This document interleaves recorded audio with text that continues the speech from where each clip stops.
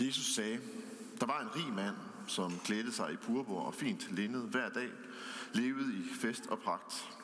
Men en fattig mand med navn Lazarus lå ved hans port, fuld af sår, og ønskede kun at spise sig mæt i det, der faldt fra den rige spor. Og hundene kom til med og slikkede hans sår. Så døde den fattige, og han blev af englene båret hen i Abrahams skød. Også den rige døde og blev begravet. Da han slog øjnene op i dødsriget, hvor han pintes, ser han Abraham langt borte og Lazarus i hans skød. Fader Abraham, råbte han, forbarm dig over mig og send Lazarus, så han kan dyppe spidsen af sin finger i vand og læske min tunge, for jeg pines i disse lurer. Men Abraham svarede, barn, husk på, at du fik det gode, mens du levede, og Lazarus på samme måde det onde. Nu trøstes han her, mens du pines. Desuden er der lagt en dyb kløft mellem os og jer, for at de, som vil herfra og over til jer, ikke skal kunne komme over, og de heller ikke skal komme over til os deroverfra. Da sagde han, så beder jeg dig, fader, at du vil sende ham til min fars hus, for jeg har 5 brødre, for at han kan advare dem, så de ikke også kommer til dette pinested. Men Abraham svarede, de har Moses og profeterne, dem kan de høre. Nej, far Abraham, sagde han, men kommer der en for dem, fra de døde, vil de omvende sig. Abraham svarede, hvis de ikke hører Moses og profeterne, vil de heller ikke lade sig overbevise, selvom en står op fra de døde. Amen. Og I må gerne sætte jer igen. Og det er jo sådan med den her gudstjeneste, der starter vi med prædikenen, så det er det, der sker nu. Der var en kirkefærd. Jeg tror lige, jeg beder en bøn først. Kære Gud, tak fordi du er her hos os. Og jeg beder dig også om, at du må møde os. Og også møde os igennem den her tekst, som måske også kan virke lidt voldsom. Amen. I det 3. århundrede, der levede der en mand, der hed Irenæus. Han var en kirkefar, og han sagde, Kristus blev som os, for at vi skulle blive som ham. Og det centrale i kristendommen for Irenæus, det var, at vores natur skal blive som Kristi natur. Altså vi skal blive ligesom Kristus var. Og når vi hører lignelsen, som Jesus fortæller disciplene og farisæerne i dag, så handler det om en rig mand, der ikke ønsker at blive som Kristus. Ikke ønsker at blive et helt menneske. Han ønsker dybest set at være sig selv, og det er derfor, han faktisk er og forbliver et fortabt menneske. Og man har jo til alle tider haft lidt svært ved at tale om fortabelsen, eller tale om, at der er et helvede. Måske er det også særligt svært i vores kultur. Hvis jeg skal tro på en kærlig Gud, så tror jeg ikke på, at der findes en fortabelse. Nogen vil sige, at talen om helvede og fortabelse, det hører til før oplysningstiden i middelalderen. Dengang der havde folk en primitiv tankegang. Men vi er jo oplyste mennesker, så vi kan gennemskue den her primitive tankegang, vil nogen tænke. Og vores kultur har på nogen måde ret, for der er nogle af de forestillinger, som findes på kalkmalerier og andre steder fra middelalderen, som ikke lige afbilleder fortabelsen på den måde, som Bibelen beskriver fortabelsen. Nogle af de billeder, det er jo billeder, som kirken har lavet, fordi de har prøvet at skræmme folk og få folk til at give flere penge til kirken. Men når det er sagt, og når vi ser på den lignelse, som Jesus fortæller i dag, så kan vi faktisk ikke komme uden om, at hvis vi skal tage Bibelen seriøst, så findes der faktisk en fortabelse. Der findes et helvede, der findes et sted, hvor Gud ikke er. Et sted, hvor mennesker er overladt fuldstændig til sig selv. Som den rige mand, der pines og ikke kan komme over til Lazarus, som sidder i Abrahams skød. Og det er jo for nogle af os, og for de fleste af os, måske en meget grusom, og måske også en næsten ubærlig tankegang. Den engelske forfatter C.S. Lewis, han skriver i 1945, det er også ham, der skrev Narnia-bøgerne, der skriver han Den store skilsmisse, det hedder bogen. Og han skrev bogen som en reaktion mod filosofiske og litterære tendenser i tiden, som efter hans mening havde søgt at lave et ægteskab imellem himmel og helvede. Et ægteskab, hvis formål var at finde ind til en tro på, at virkeligheden aldrig rigtig vil stille os over for et absolut enten eller, hvor vi er nødt til at tage et valg, men at vi i stedet lever i sådan en verden, hvor alt måske bare vender sig til det gode, sådan efterhånden, uden at vi egentlig er nødt til at tage sådan et endegyldigt ansvar, eller at tage et opgør med det onde i os selv. I stedet så er vi overladt til at leve med det onde, side om side med det gode, som sådan et eksistentielt vilkår. Og det er jo også sådan lidt den tankegang, man for eksempel finder i det buddhistiske yin og yang. Det er nærliggende at tro, at C.S. Lewis han har brug for at gøre op med den her tankegang, fordi han netop har oplevet det helvede, som 2. verdenskrig skabte omkring ham.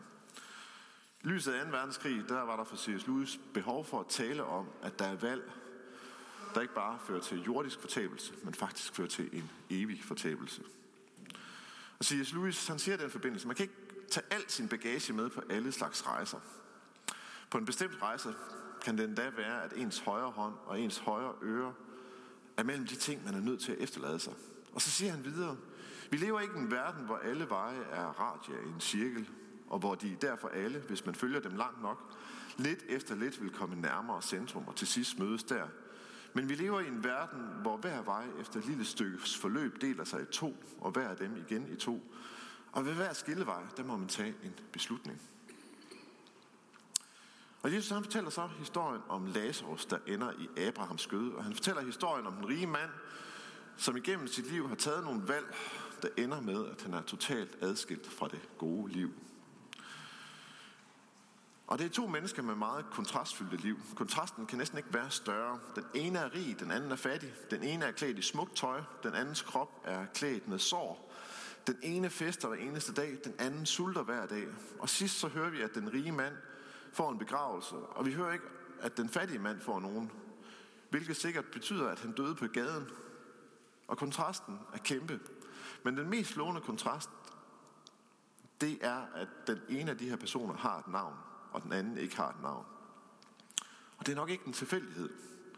I alle andre lignelser, Jesus fortæller, der er der ikke nogen, der har et navn. Men her er der en person, der har et navn, og derfor er det navn vigtigt. Og Lazarus betyder, Gud er min hjælp. Og i vers 25, der siger Abraham til den rige mand, mit barn, husk på, at du fik det gode, mens du levede. Filosoferne, de har altid diskuteret, hvad det gode liv er, og hvad vi skal leve for. Den rige mand, han havde allerede truffet sit valg. Hans gode liv, det var hans rigdom, hans status og hans ejendom, som betød så meget for ham, at han beskyttede den med vagthunde. Ingen skulle tage det fra ham, som han havde. Og på den måde, så var den rige mand måske blevet til det, han ejede. Og det er grunden til, at den rige mand ikke har et navn. Fordi han byggede hele sin identitet og selvforståelse op på de ting, han ejede. Han er en rig mand, og uden hans rigdom, så er han ingenting. Og derfor skal vi heller ikke stræbe efter at ligne den rige mand, men vi skal stræbe efter at ligne Lazarus, som sagde, Gud er min hjælp. Lazarus byggede sin identitet på Gud, og den identitet kunne ikke gå til grunde. Og identitet, det handler i den sammenhæng om, at vi ved, hvem vi er, at vi er værdifulde, og vi ved, hvor vi er på vej hen. Og hvis Gud er den, som giver os den identitet, jamen så kan vi tabe alt, og vi kan få alt, og livet kan falde sammen omkring os. Men der vil stadigvæk være en kerne og et selv, uanset hvad der sker omkring os. Og vi giver ikke vores omgivelser lov til at bestemme, hvem vi er og hvor vi er på vej hen. Det er Gud, der fortæller os, det, at vi er værdifulde, og det er Gud, der kalder os ud på en vandring sammen med ham. Så Lazarus, han har modsat den rige mand et navn, og det er derfor, han siger, Gud er min hjælp. Det er Gud, der giver mig min identitet. Og Lazarus, han ligger her uden for den rige mands port, og spiser han krummerne. Og da han dør, så ligger han i Abrahams skød, og han er altså sammen med Gud. Og her, der er han stadigvæk den samme, selvom hans omgivelser er ændret totalt. Og sådan er det, fordi hans identitet er bestemt af fællesskabet med Gud. Og der har døden heller ikke noget at skulle have sagt. Der har døden heller ikke nogen magt, for han er stadigvæk sammen med Gud. Og derfor et spørgsmål, som den her tekst også stiller til os i dag, det er, hvad bygger vi egentlig vores identitet på? Er det vores ejendom, vores karriere? At vi er jurister, at vi er kunstnere, at vi er mødre, eller at vi er fædre, at vi har en kæreste? Eller har vi vores identitet hos Gud? Siger vi som Lazarus, Gud er min hjælp? Den rige mands identitetstab, det bliver endnu mere synligt, når vi ser, hvordan han reagerer på, at han er i dødsriget og pines. Han siger til Abraham: Far Abraham, send Lazarus, så han kan dyppe spidsen af sin finger i vand og læske min tunge, for jeg pines i disse lurer. De, der normalt har bragt vand til de rige mennesker, det var tjenere og slaver. Og den rige mand, han har vendet sig til at være på toppen, og han har vendet sig til at have Lazarus på bunden. Men selvom tingene nu er omvendt, hvor Lazarus er på toppen, og den rige mand er på bunden, ja, så dirigerer den rige mand stadigvæk rundt med Lazarus som en tjener. Og dermed så fortæller lignelsen egentlig, at den rige mand, han stadigvæk der i dødsriget, så hænger han fast i sin gamle identitet som magtfuld og rig. Han tror stadig, at han kan hunse rundt med Lazarus, selvom han er i dødsriget, hvor tingene er vendt på hovedet. Og så må vi forbløffes over det niveau af benægtelse, som der findes hos den rige mand. Han vil ikke rigtig acceptere, at de her roller har ændret sig. At virkeligheden er en anden, selvom han pines. Han tror stadigvæk, at han er ved roret, at han har magten og positionen. Og så siger han også: så beder jeg dig, fader, at du vil sende Lazarus til min fars hus.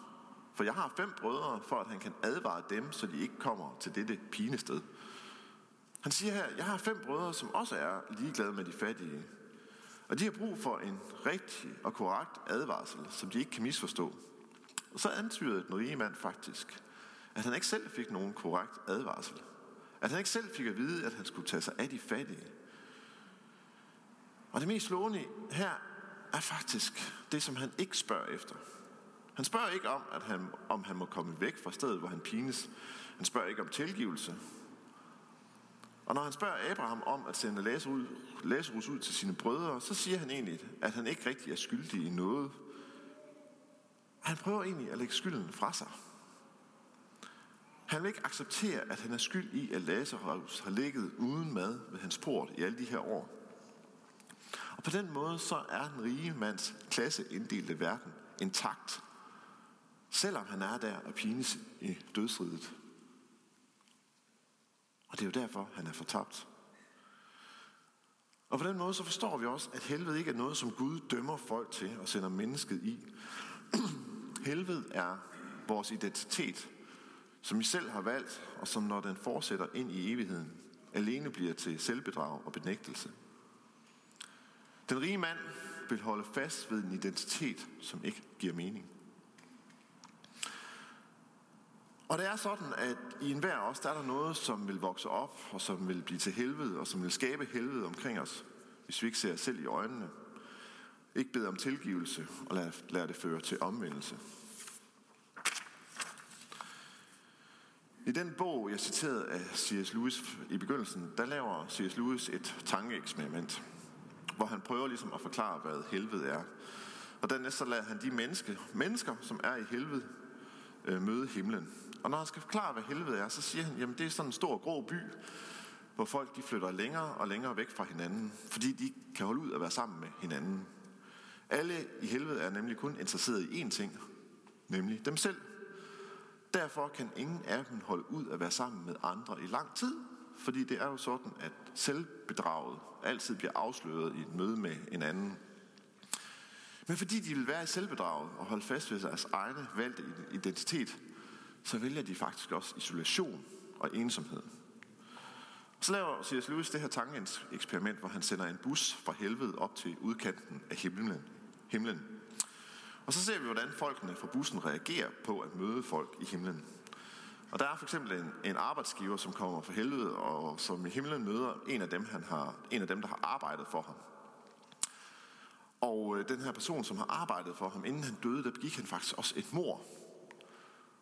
Og den her arbejdsgiver, han vil i mødet med den her person ikke acceptere, at han i himlen vil skulle leve sammen med hans underordnede, som i oven i købet har begået et mord. Og derfor også i hans tankegang må være langt mindre værd end ham. Det er ikke retfærdigt, mener han. Han har jo levet et godt liv. Han vil, hvis han skal være i himlen, have, at den anden skal underordne sig ham. Og samtidig så skal han leve som et fordømt menneske, fordi han har jo begået et mord.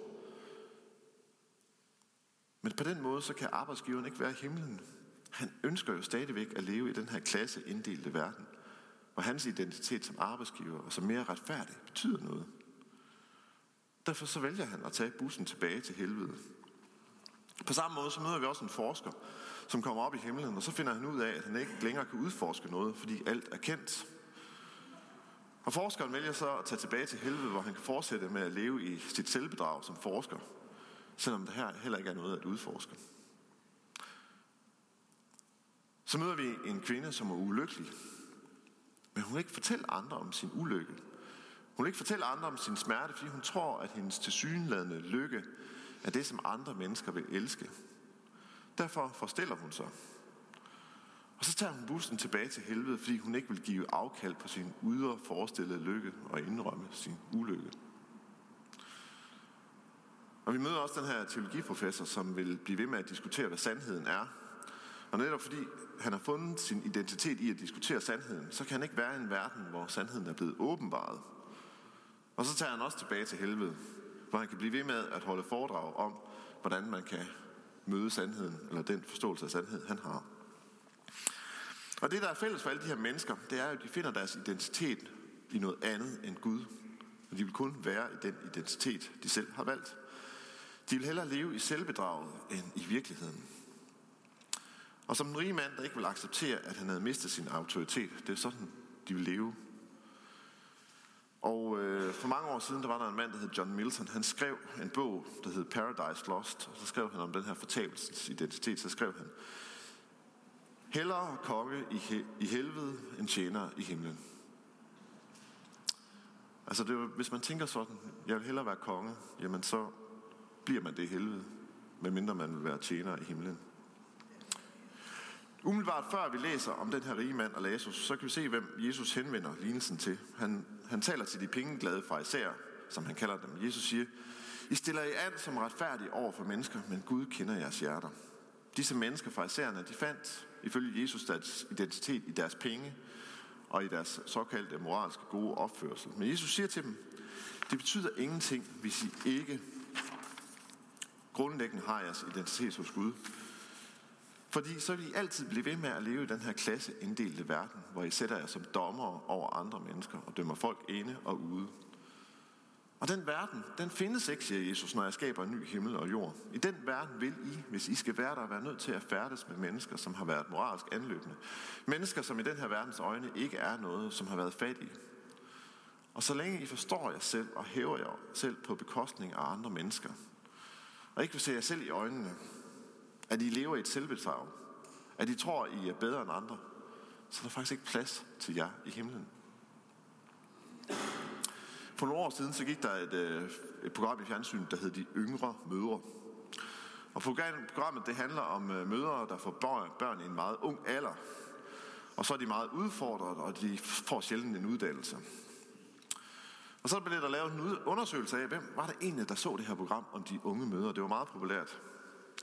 Og det viste sig overraskende, at det var kvinder, som var akademikere, og som først selv fik børn, efter de var 30.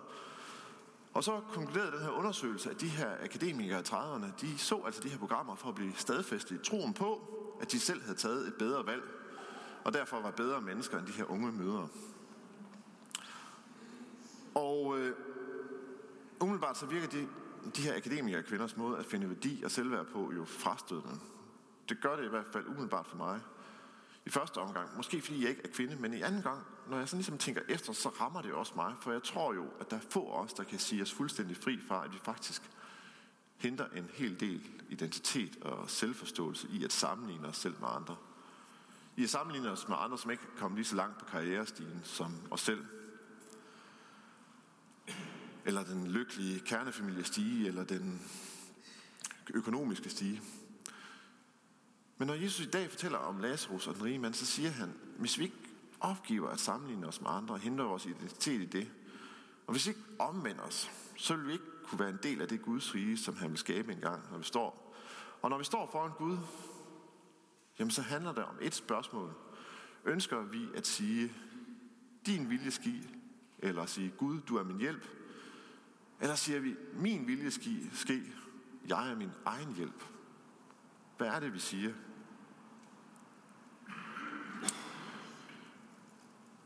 Lidt længere hen i gudstjenesten, så vil der være en refleksionstid. I den refleksionstid, der kan man blandt andet tænke over, er der nogen, jeg kan tjene? Er der nogen, jeg kan gøre noget for?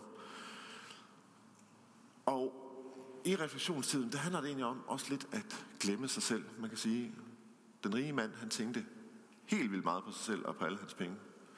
Men hvis Gud er vores identitet, så kan vi faktisk glemme os selv, og så kan vi give os til de mennesker, der er omkring os. Og vi kan også give os selv til den verden, som er omkring os. Og derfor skal vi faktisk også bede for den verden. Rebecca, hun introducerede det lidt senere, men der hængte en masse sedler op rundt herinde med nogle verdensdele. Hvor vi ligesom på en eller anden måde, i stedet for bare at have fokus på os selv, så vil vi faktisk bede for de ting, der er ude i verden, og de mennesker, som har brug for hjælp derude. Og så kan man bruge refleksionstiden til at overveje med sig selv, hvor ofte vi tænker og hævder os selv på andres bekostning. Og i den uge, der kommer, der kan man måske også tænke på, at når vi går forbi en hjemløs, der sidder på gaden, at så vi måske ikke afviser vedkommende, men vi måske i stedet møder ham med et smil. Måske sætter vi os ned ved siden af ham og snakker med ham, fordi vi ved, at selvom han sidder der, så er han faktisk lige så meget værd som dig selv. Og han er en menneske, som også har brug for at opleve kærlighed, ligesom du selv har. Ja. Lige om lidt så fortsætter gudstjenesten med de traditionelle led med kyrie og med glorie og trosbekendelse, og så kommer vi til refleksionstid. Men inden vi går videre til det, så vil jeg lige bede en kort bøn. Kære Gud, tak fordi du ønsker fællesskab med os. Og tak Kristus, fordi du er kommet til verden for at rive os ud af vores selvbedrag og illusioner. Og jeg beder dig om, at du vil hjælpe os med at vandre ind i lyset, hvor vi lægger selvbedrag og illusioner bag os. Så vi i mødet med andre mennesker ikke søger at hævde os selv, men at vi som dig tjener den her verden og giver os selv til verden og rækker ud til den her verden.